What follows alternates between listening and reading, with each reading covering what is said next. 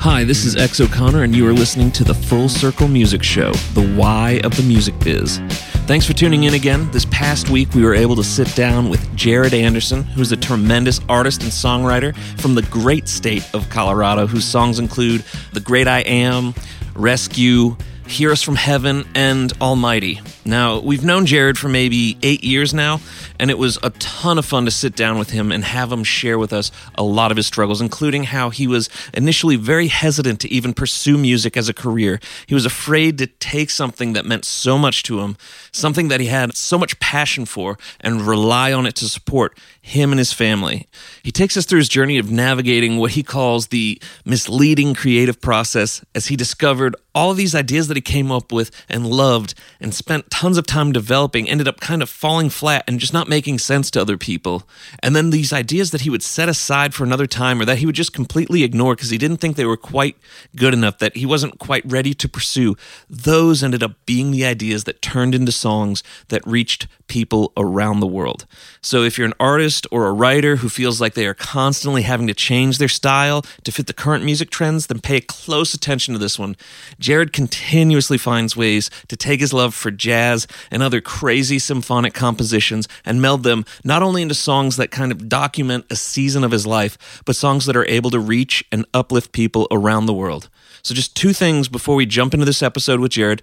There's always a ton of things happening around the world of Full Circle Music. Our brand new studio facility is just days away from completion, and we have some projects coming up that we're extremely excited about, and we're going to be documenting all of these things. So if you want to keep up with everything Full Circle Music, head on over to Instagram, follow us at Full Circle Music Co. That's at Full Circle Music Co. And then secondly, we wanted to give you a quick update on our podcast review challenge. Now, we are super excited. We are up to 52 reviews now. That's 31 reviews from just last week alone. That's 31 brand new reviews. We're so excited, and we're over halfway to our goal now. We need 100 reviews by the end of May. So remember, if we can hit 100 reviews by the end of May, we'll be releasing our 6 brand new songwriting technique and tricks videos and our 6 brand new production techniques and tricks videos. That's 12 videos that Seth and I just made that'll be free to everyone if we can hit that 100 review mark by the end of May. So thanks to everyone who's already left us a review. And if you haven't left a review yet, it's super simple. We're already right here in iTunes. Just takes a second. Leave us a review. Let us know what you think of the show. We'd love to hear from you. All right. So I think that's everything. Without further ado, let's get into this episode with Jared Anderson. Welcome to the Full Circle Music Show. I'm X O'Connor. I'm sitting here with my old friend, artist, songwriter extraordinaire, Mr. Jared Anderson. How you doing today, Jared? Good to be with you, brother. Man, it's good to have you. It's been a while since I've man. seen you around these parts, man. Back in the studio with us, That's right. Doing a little writing today. Yeah. And then just doing a little chatting before the writing. That's right. Awesome, man. Well, why don't you go ahead and let's just dive in here. Let's just give our listeners a little backstory into like how you got into music, what brought you to kind of where you are today, man. How'd you start out? What got you into music to begin with? Man, for some reason, I wanted to start taking piano lessons. And I started when I was 8 years old. I used to take a sofa chair and some drumsticks and pretend like one arm was the hi-hat and the seat, was the snare. So I have like pictures of that stuff. So no one really in my family was musical. Yeah. But I wanted to take piano lessons. So my folks said, if you start taking lessons, you can't quit for 4 years. They wanted some commitment. Which to an 8-year-old is it's like, here's a contract, sign this. Extraordinary. Yeah. I remember coming home crying, like I didn't want to play anymore. Anyways, I pushed through. And I was an only child, more or less. My half-brother is 7 years older than me. Okay. So after 6th grade, it was like my friend. Yeah. My piano was my friend. Yeah. So I started helping out in the youth group and church a little bit. And my parents were super involved in church. And I went and studied music. I was like, well, I don't know what I want to do, but I might as well study something I enjoy. Yeah. I really did not think I would do music for a living. But I started writing songs in college. One of the songs I wrote was called I Think I'll Charge Tickets to the Sunset. Okay. And it said, I think I'll charge tickets to the sunset and add another $1 to sit on my swing set. I think I'll charge tickets to the sunrise. The coffee's free and the cream is half price. And it was like, but this thing was, what it was about is doing music for a living felt like charging tickets to the sunset. Yeah. Like I didn't ask for this like desire or gift or this like love inside of me. Yeah. And yet here I am like, wow, like I might actually kind of like be into this or do this. Anyways, I just loved music. And part of the reason why the wrestling of not wanting to do music for a living was because I loved it so much. I didn't want to have to like eat off of music. Yeah. You didn't like, want it to be your job. You wanted it to be the passion. Well, that was like so scary. Yeah. Like, oh, then I'm going to have to get out and hustle and like, and be like all cool and yeah. You know, yeah, you'd have to compete with people. Right. Like, yeah. It's like a competition. And I'm like, no, I love it too much to have to do that. Yeah. And so I thought my dad was a builder in construction. I'm like, well, I'll do construction and enjoy music. Yeah. One of the guys I studied in music history was Charles Ives. Okay. So this dude is a composer. He never did music for a living. He sold insurance and he wrote symphonies on nights and weekends. Hey, man. And his dad was a band director, and he worked in an office in New York City. Outside his office one day, he hears there are 2 concert bands, like marching bands, rehearsing. Yeah. And 2 of these bands cross in the street. And so he writes a symphony that sounds like 2 marching bands crossing in the street. Holy cow. And I was like, that's what I want to do with my life. Nobody's going to do that. That's crazy. That's so cool. Yeah. That's what I want to do. And now I'm not doing it. Harsh realization. Oh, dude. I have missed the mark. Dude, composition's not for everyone, man. I haven't played violin since, Suzuki strings back in like 7th grade. Suzuki. No, like that was just like that captured my imagination. Yeah. And so the best song I've ever written to this day, I wrote in college, and it's called Neptune's Taming of the Seahorse. Yeah. And it's something that no one else will write. Okay. So I graduate from college. I grew up at a church that, as I was growing up, became super, super large, like 10,000 people or whatever. And my worship pastor, who came when I was 12, was like, man, after college, you should come help us. And I was like, no, man, like worship music is like karaoke, like sing along, like we could train monkeys to do this. Yeah. Right. Like it's 3 chords and super simple and kind of sway back and forth. And I just can't do that with my life, Yeah. I was into all this compositions and jazz stuff was blowing my mind. And I'm like, this is so cool. How am I going to go back and do something so simple? Yeah. This is not going to work. Everything else I tried, like to get out, to go other places, to do other stuff, just nothing was working out. So it's like, well, it's just a year. All he's asking me for is a year. And so I'll go and do it. And it drove me crazy. Like I liked all the people. Like I was friends with all these people. My heart was like, all right, I love God. I love these people. But doing this is not cool. Yeah. Like this is not enough for me. Yeah, absolutely. As I just began to help out, I was like, I would be at the piano, like playing on her altar calls and like just forever, like improvising, just and noodling something prayer, out. prayer meetings and all this stuff. And while you're doing that, your mind is wandering around, right? Mm-hmm. You're like kind of holding, but it is a place. It's actually a really creative space to be kind of jamming. Yeah. by yourself. Oh, you're uninhibited. No one's sitting there telling you to do anything. There's no vocal melody going over the top. It's just filling space. Filling the space. And so in those times, I just like started writing these songs, worship songs. And the church had kind of had a studio and was starting to make some records. And pretty soon, over a course of 4 or 5 years of doing that, I was like making a living. It was like, I remember getting the song, I got a $500 check.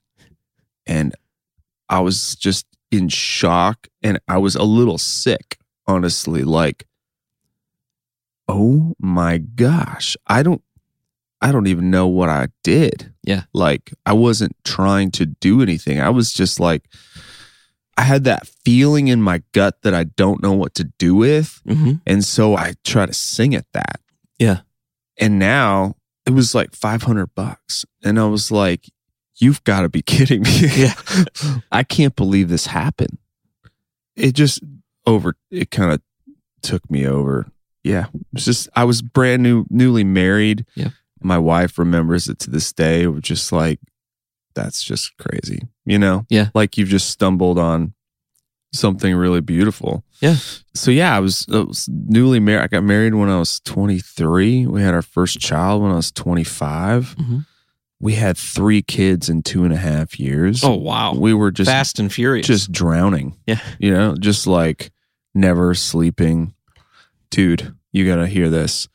I mean, I always had a piano in my house. Yeah. When we had my first kid. Every time I touched the piano, my kid screamed. Oh, man. Which makes it hard to probably write from home. Right? You're like, oh, I'm so angry now. And then we're in a like 1,500 square foot house. Put the kids to bed. You can't play. You're going to wake them up. Yeah. Right? I literally like felt handcuffed. And I was angry at my kids. Or it just caused this like tension of like, duh. Yeah, so absolutely. I bought a guitar and went to the yard. But so I moved out. We sold that house. We moved into this rental. We were figuring out what we were going to do. And I was finally in a place that we could put the kids to bed, and the piano was in like a front room that should have been like a dining room or something. Yeah. And I could shut the door. And over a couple nights, I wrote this song called The Great I Am. Mm-hmm.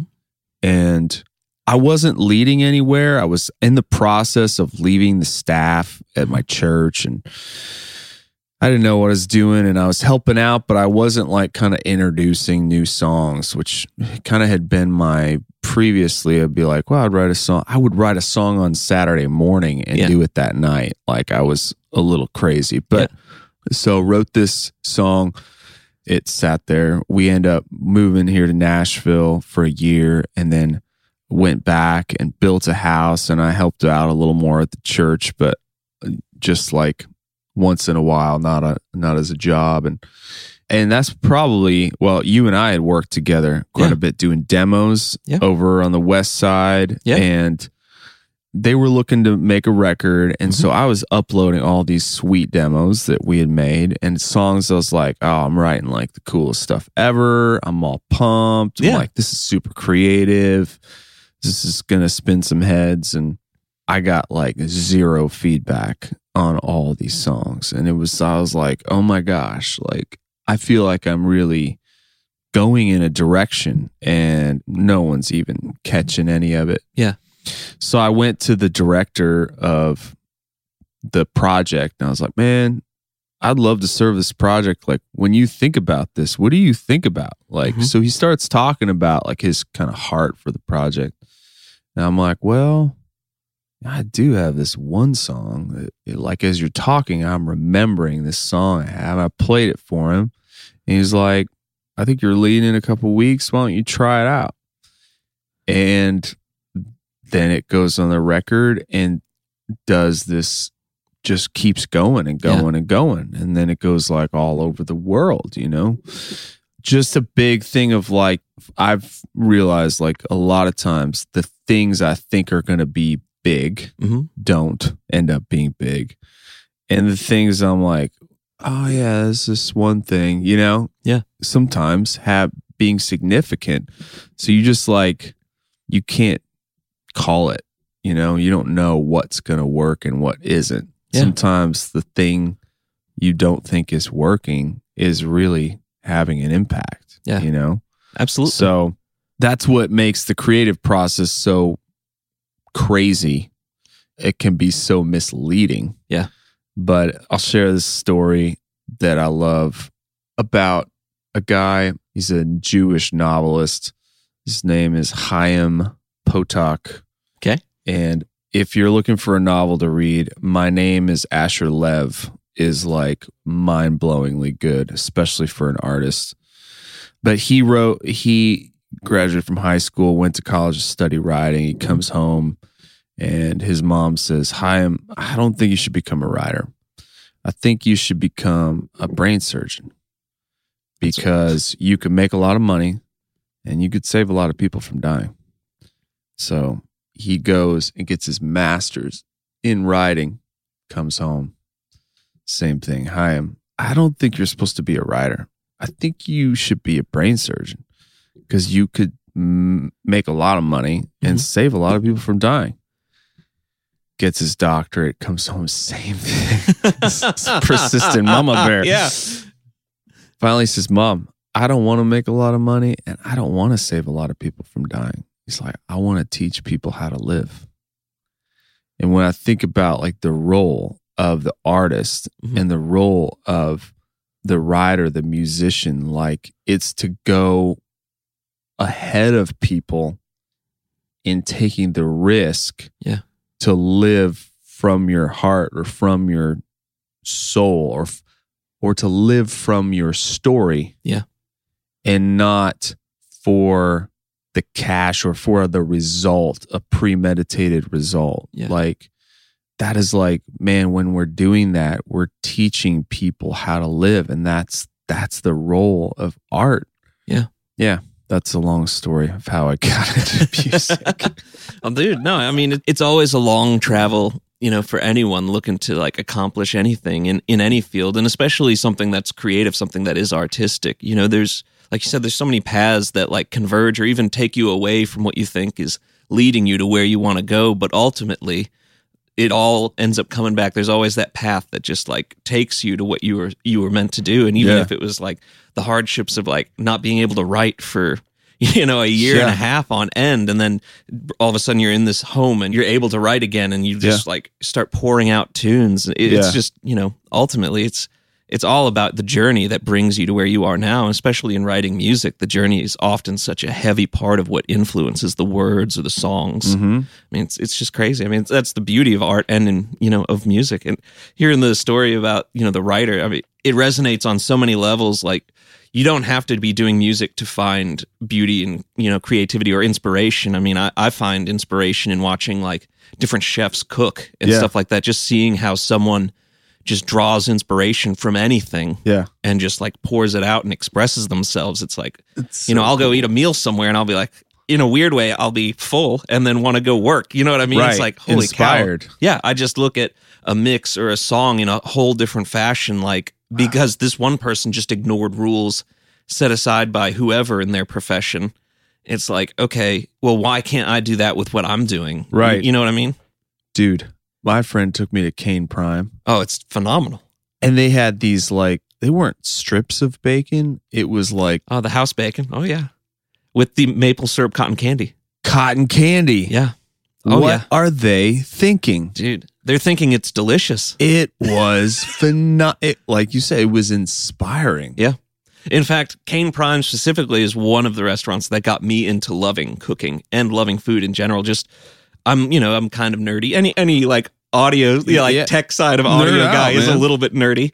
And so I'm way into the science of just how food works and everything. And some of the techniques they use are very scientific. And it was like, for me, it was like a dawning of like, okay, this is cool. And it's actually worked out great being an escape from like music all day. It's like another medium to kind of just like let go a little bit. Because you know how it is after a full day of music. Sometimes you just, your ears can't take more. You know, you have to have that break. And it's nice to be able to like, Wow, that's cook, you got to eat. Hello. How many of you know? That's what's so interesting. Like, people often turn to music from whatever it is they're buried in all day, whether it's fixing people or building or whatever. But it does, like, we too need that change of atmosphere to recreate. Yeah. I love that. It's so fascinating. I listen to a lot of like podcasts, audiobooks, stuff like that, because sometimes just after the day of music, you're just fatigued. Yeah. And it's not that you don't want to listen to more music. It's just like sometimes you just physically can't. Right. But at the same time, it's just so cool to listen to someone else, what someone else has to say, or, you know, like what they've done. Yeah. And just relax and be absorbed in something for a minute, you know? Right. So let's talk for a second. You know, you and I met doing a record a long time ago. Was that Integrity that record was with? Yeah. So after that, because you had a couple songs on there that were, you know, bigger or whatever. Yeah. So after that, we started doing, you kind of did some indie records as well. Talk to us about those for a bit, because I always found it kind of cool that you would just write and then set up in a house and just go for it. Like, what kind of inspired you to kind of do that stuff outside of, because at the time you have a record deal. Sure. And you know, you're already making music. What brought you into wanting to kind of create these outside songs that were separate from that project? That's a good question. So honestly, I have like a confession about, I'm like, recording is not like a passion of mine, or the art of recording is, I'm super not geary. Let's just say that. Like, I don't own any recording equipment or anything like that. I love to play. I think what inspires me to do a record is it's like what inspires people to scrapbook.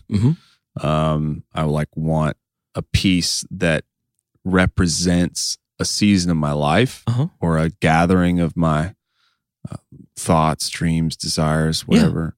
So when I get to the record process, I love, one of the passions in me from an early stage was not plugged in, like no assembly required, like that we could move instruments and push a piano into a square and play music. Like, and that, I don't know what being traveling light or whatever that kind of represents, but it just seems so baller to me. So like, oh, that is so cool. Yeah. So to be able to just move into a room and play just felt so like guerrilla warfare to me. And so the last project I did of that nature, set up in a coffee shop, and they would close it. He would be open. It was like one guy that worked every day. Yeah. He's no longer there because that can't last. Too much of his own day coffee. From like 5 a.m. to 5 p.m. And so I was like, well, could I put this piano against the wall, and then we would move all the furniture at 5 p.m. and track all night, and then move it all back in the morning for him. And so we did that for a week to make a record. It was like an experience, you know? That's what brought a bunch of joy. It brought a bunch of like, I like those 60s jazz records that made in basements in New Jersey. Like you just feel like you're in the room with people. Like you said, like listening to a podcast or an audio book, you're like, wow, someone's like speaking to me. Like, and I'm like, I'm with them. Yeah. And I feel like it leaves that room for the person to kind of plant themselves, you know, this invitation of like, hey, we're all here, and you can hear I'm over there, and the drummer's there, and the horn player's there, and like you could be here too if you want to, you know? It kind of paints that picture. So that's always been really just inspiring to me. But there's this tension of like, I know, you know, and being in the industry, like if you're coming to the industry, you're welcome to the tension. Of like, well, but if it sounds like this, it'll reach more people, right? If you knock it down to 3 minutes, your possibilities of exposure go up. Yeah. And how do you weigh that? How do you sit with that tension of like, I know if I get to the chorus in 25 seconds that it's an advantage or it's looked at as cool or radio thinks it's very efficient. Yeah, it's ideal. Right? It's ideal, Yeah. right? And yet, I don't know if I just want to make what's ideal. Yeah. Like, I don't know. Like, how do you sit in that tension? It can be tough for sure. As producers, we're here to service the artist and the song as much as humanly possible. I think for us, a lot of times it's finding the balance between, like, if their goal is like mass market radio, it's finding that delicate balance of like what serves the song, but what serves the platform they're looking to accomplish the song through, if that makes any kind of sense. And I think, a cool thing about what you've done, or at least what I've known you to do, is that you've kind of had the two outlets in that you have the worship and the stuff you're doing with the church and with the record labels, but then you've always had this other form of expression that's these cool indie projects that you guys literally set up a couple days in one spot and just everything live, everything just expressed in this one voice. And then literally we just kind of put it together and let people hear it like, hey, this is exactly how it came out and welcome to it. Yeah. Was that kind of a cool release for you to be able to do, like, as a separation from like where you had been like Headspace all day doing worship stuff with the church and writing for other artists and stuff like that, and then moving into like, hey, this is just me literally just letting my mind out kind of thing? Oh, yeah. And it's like, honestly, every January 1st, it's a New Year's resolution of like, I got to play that stuff more. I need to do another, and I call it lamp music. Yeah. And I got to do another lamp record. So I did a show last month, and I'm going to do another one in June. But there's so many reasons not to take time. It's like such a waste. It's like, it's not super productive, profitable, blah, blah, blah, blah. And yet it's restorative to me in such a way that like frees me.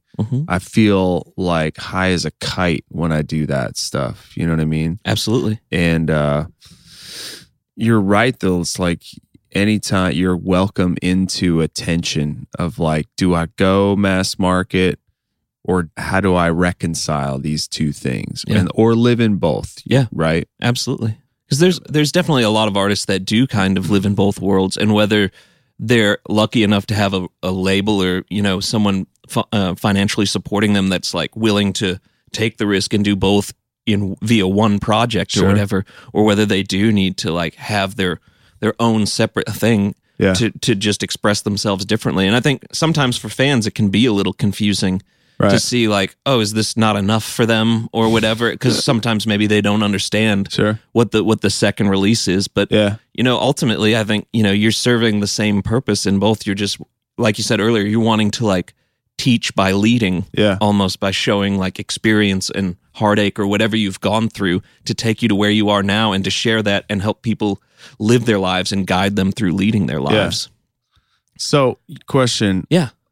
How do you think Pearl Jam has done it? Pearl Jam? Yes. Well, you're playing with my heartstrings now, my friend. I know, bro, because that's where I want to be. I love that about you.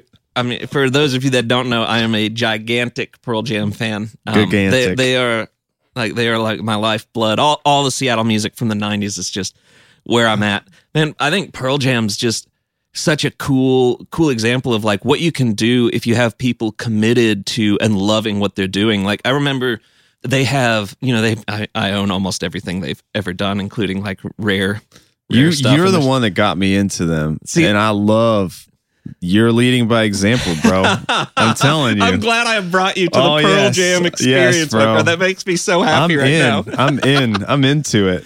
Man, well, there's this, I think what speaks volumes to them is, I'm just going to kind of quote or paraphrase something that I saw Eddie Vedder do or say in one of his interviews, where he was like, Pearl Jam is just the group of us, and we're all here because we want to. Like, we want to be here. And he talks about a time early in like when the second record, third record, it became more of just Eddie and Stone writing some songs and everyone else kind of just chipping in. But then, the later records after Vitology, like No Code Yield, stuff like that, it again became the full band like contributing in. And he was like, we literally we tour and we write, and then we kind of go our separate ways and do our thing, but we all come back, and we always all come back. Wow. And he's like, and the interviewer is like, well, what if that doesn't happen someday? He's like, what if someone doesn't come back? And he's like, well, then I guess it's over. Wow. You know? And I think that's a testament to how they've persevered this long and still create unique music that's still them, but still kind of evolves, but doesn't go so far as to where they're overly trying to be what's the most current thing. I think they keep coming back because they want to keep making cool music together. And, bro, it's so inspiring. Yeah. And like, I would love to go see him at Wrigley Field someday. I mean, and people know, I mean, they sing all the songs for like 3 hours. Yeah. You know, more. And I've been to U2, and I think they sing Pearl Jam a little louder than they sing U2 songs. I mean, U2, they sing like every third song about like screaming at the top of their lungs. And I feel like they're the ones that everybody knows. They become the world songs, with or without you or whatever. But Pearl Jam, like, I don't know all their songs, like they're not in me, but man, there's a group of people that have all those songs in them, dude. They're I in am a them. member They're of that part group of those people. soul. I'm like, wow. I mean, you want to talk about a worship service? It is on. Dude. Like, they are captured, you know, and it's beautiful. It's really beautiful. And it's not super casual. It's not a tourist attraction. It doesn't feel like it's a light show. Yeah. Right? Well, yeah, the production's always really basic. It's like, it's everything that time period was in music still to this day. Like, there's not the huge LCD panels behind them. You know, there's not like, they're not in crazy stage clothes. They're like, they're doing their thing. They're jumping around a little bit, but they're not like a lot of those bands where it's just like, you have to like be swinging the guitar around your shoulder or like doing backflips or something. You know, it's just like, they're just doing what they've always done. I had that experience, not to the level because people don't sing the songs as hard, but Wilco. Oh, yeah. I went and saw Wilco in Denver, Fiddler's Green Amphitheater. They were on tour with Bob Dylan. And bro, they came out, really no lights happening.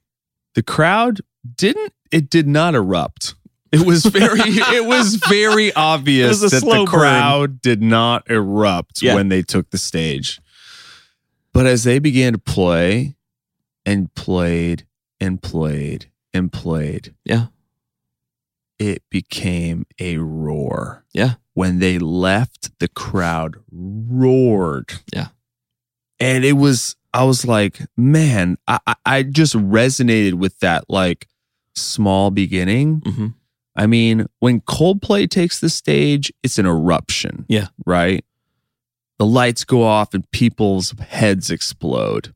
And their heads did not explode. Yeah. But it was like, I don't know, there was just something beautiful, and it was everything. I was like, I want to do that. Yeah. Like, that captivated me. Yeah. Ugh. It's funny you mentioned Wilco too. Wilco's a band that I too never really understood. Like, I had a lot of friends that were extremely into Wilco, and I just, it's one of those things where I'd hear a song here and there, I'm like, oh, okay, I don't really get it. Yeah. You know, whatever. Right. But then I remember, you know, I was really sick. I had just gotten off a trip with Seth, actually, and we had gone to Washington to record Love and the Outcome record. Cool. And I got really sick while we were out there. Like, literally got off the plane and went straight to the ER. That's how sick I got. So I go straight to the ER, and doctor sees me and is like, you need to like rest seriously for like the next couple days. So he gave me some painkillers for the pain I was having, and you know, some medicine to help with my ailments.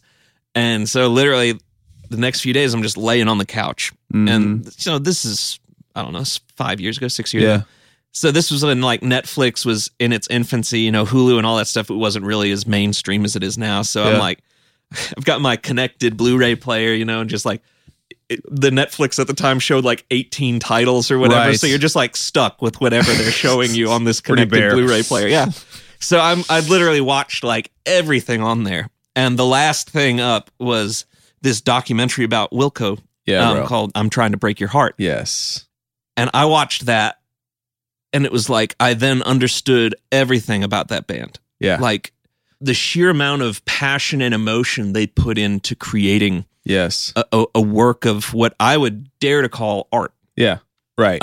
Because it's not a record that you watch them create this thing, and they're not sitting there trying to appease anybody. No. Like during the making of this record, for anyone who doesn't know or isn't familiar with this band, they actually get dropped by their record label. Yeah. And the label agrees to just let them have the masters. Yeah. Because they don't know what to do with this.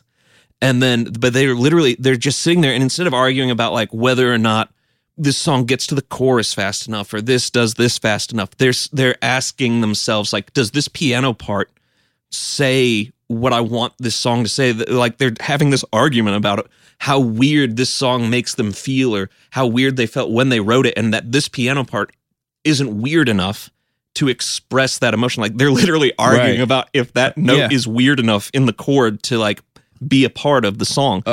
And then all said, this record transforms into this thing that this guy then hears and like wants to sign them, and it turns out to be an imprint of the label that dropped them initially. And so that first label had paid for the whole record to be made, didn't cost them anything, and then they finish it out, and then the same label, an imprint of it, buys it back, and they ended up doing awesome on the deal or whatever. But it was just so crazy to see how, even in the face of being dropped, they were so passionate about making sure that it expressed who they were. Right. Like that it was like, this is our statement. This is what we are creating. This is what we want people to hear and to feel and to experience. Yeah. And nothing was going to take that away from what they were doing. Right. Which is just super cool, man. Yeah. I think as I'm thinking about listeners and even my own like process of like, I want to describe the tension in this way. Like there is as we're like growing older, I'm realizing like, man, there is still the 9-year-old inside of me that like wants to be invited, right? He wants to play along. He wants to just go crazy and scream and bounce off the walls and eat peanut butter. Yeah.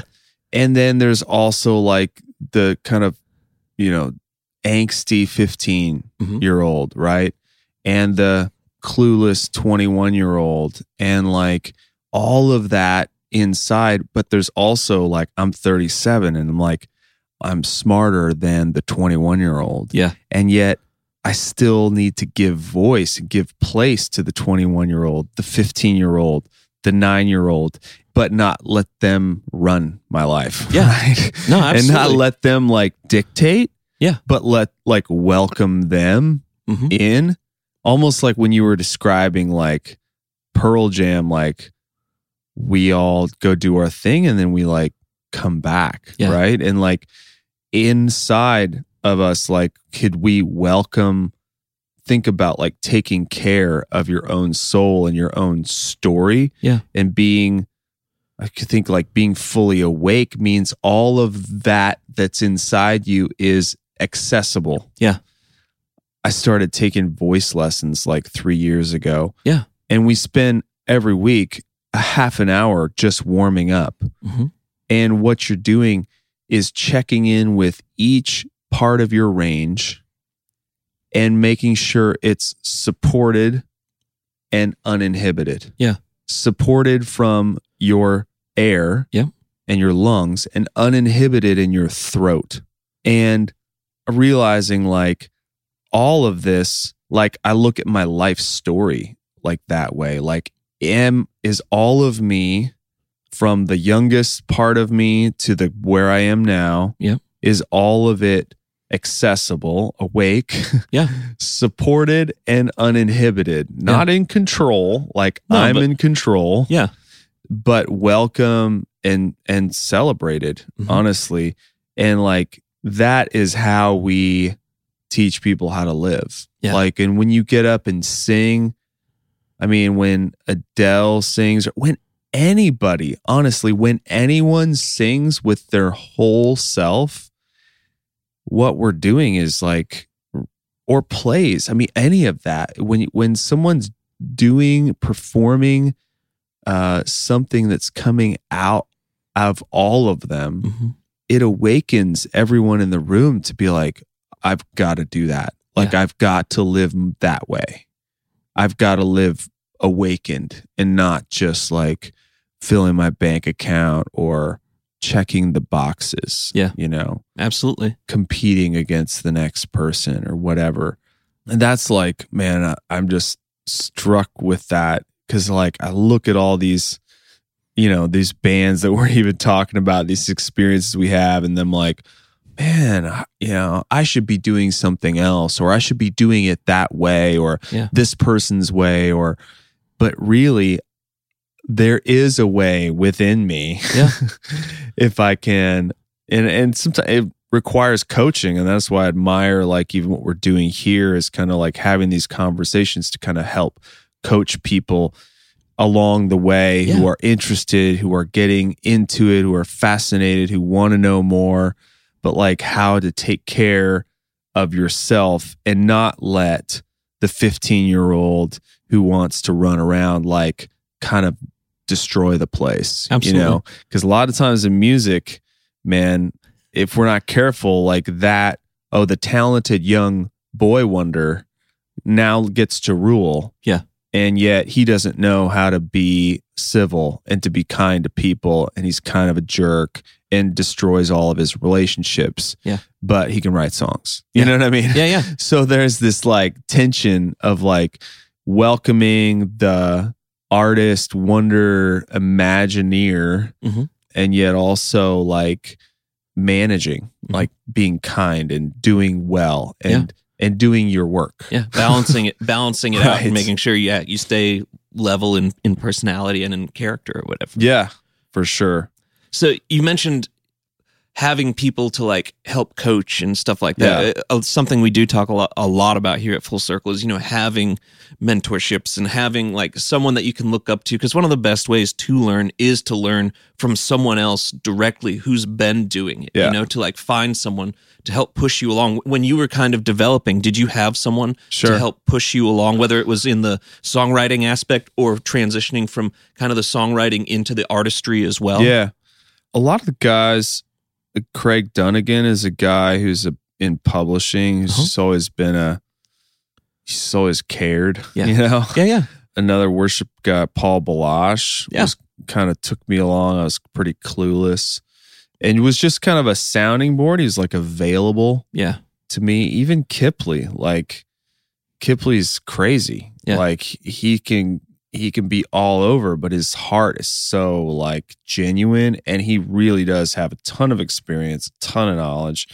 And so, I mean, I remember even through the years calling him, bro, what am I'm lost. Like, can you help me find out where I am and make sense of myself at the moment? And then actually, guy who was my youth pastor in high school, like lives nearby me. We all have kids now. So yeah, just a lot of those people staying in contact, man, and checking in is super important, because you think, oh yeah, I know that person, they're cool. But even to take the instance, like I have a buddy in Clarksville who was my roommate in college, and now we're like not quite 20 years out, but getting there, and we have kids, and like I had dinner with him on Monday. It's like, man, it takes a little bit of effort, but to keep someone who's known you for a long time, is to stay close and to like kind of listen in onto where you are, man, makes it cuts way back on the loneliness for sure. Oh yeah, it probably helps keep you like on track or even grounded, or just like with a cool, unique point of view on like how life's journey has kind of taken you. For sure, man. Yeah. For sure. Dude.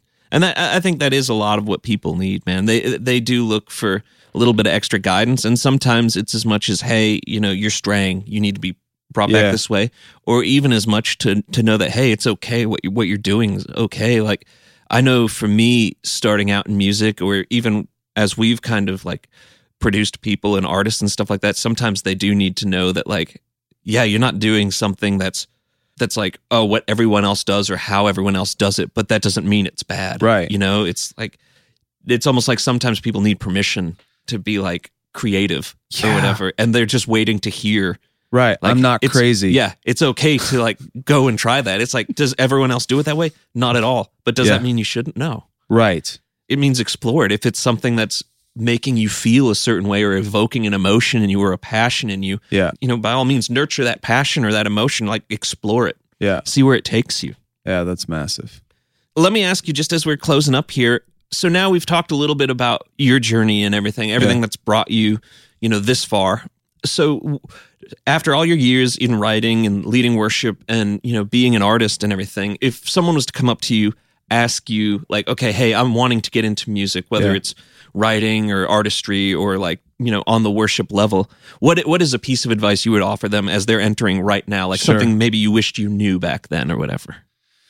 Man, I still like serve wherever as much as in as many different places as you can to get as much experience as you can. And that starts wherever you are, not just in Nashville or LA, like, or New York. Like, that's just wherever you are. And you may have to look like it may. I mean, I remember like playing piano in a hotel, like playing in jazz bands and clubs and anything, singing background sessions. I mean, just jump in and do as much as you can. Yeah. Wherever you can, and stay hungry.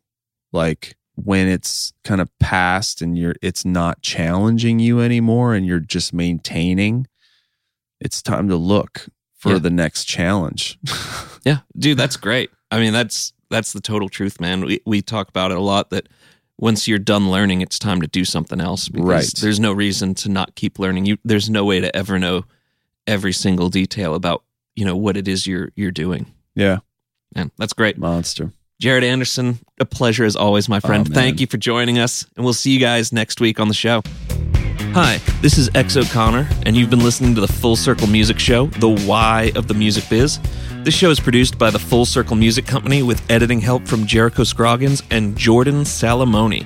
There are some big changes happening in the Full Circle music world, so to keep up with everything Full Circle Music, make sure to follow us on Instagram at Full Circle Music Co. And again, leave us a review. Let us know what you think of the show. We'd love to hear from you. Thanks for listening, and we'll see you on the next episode.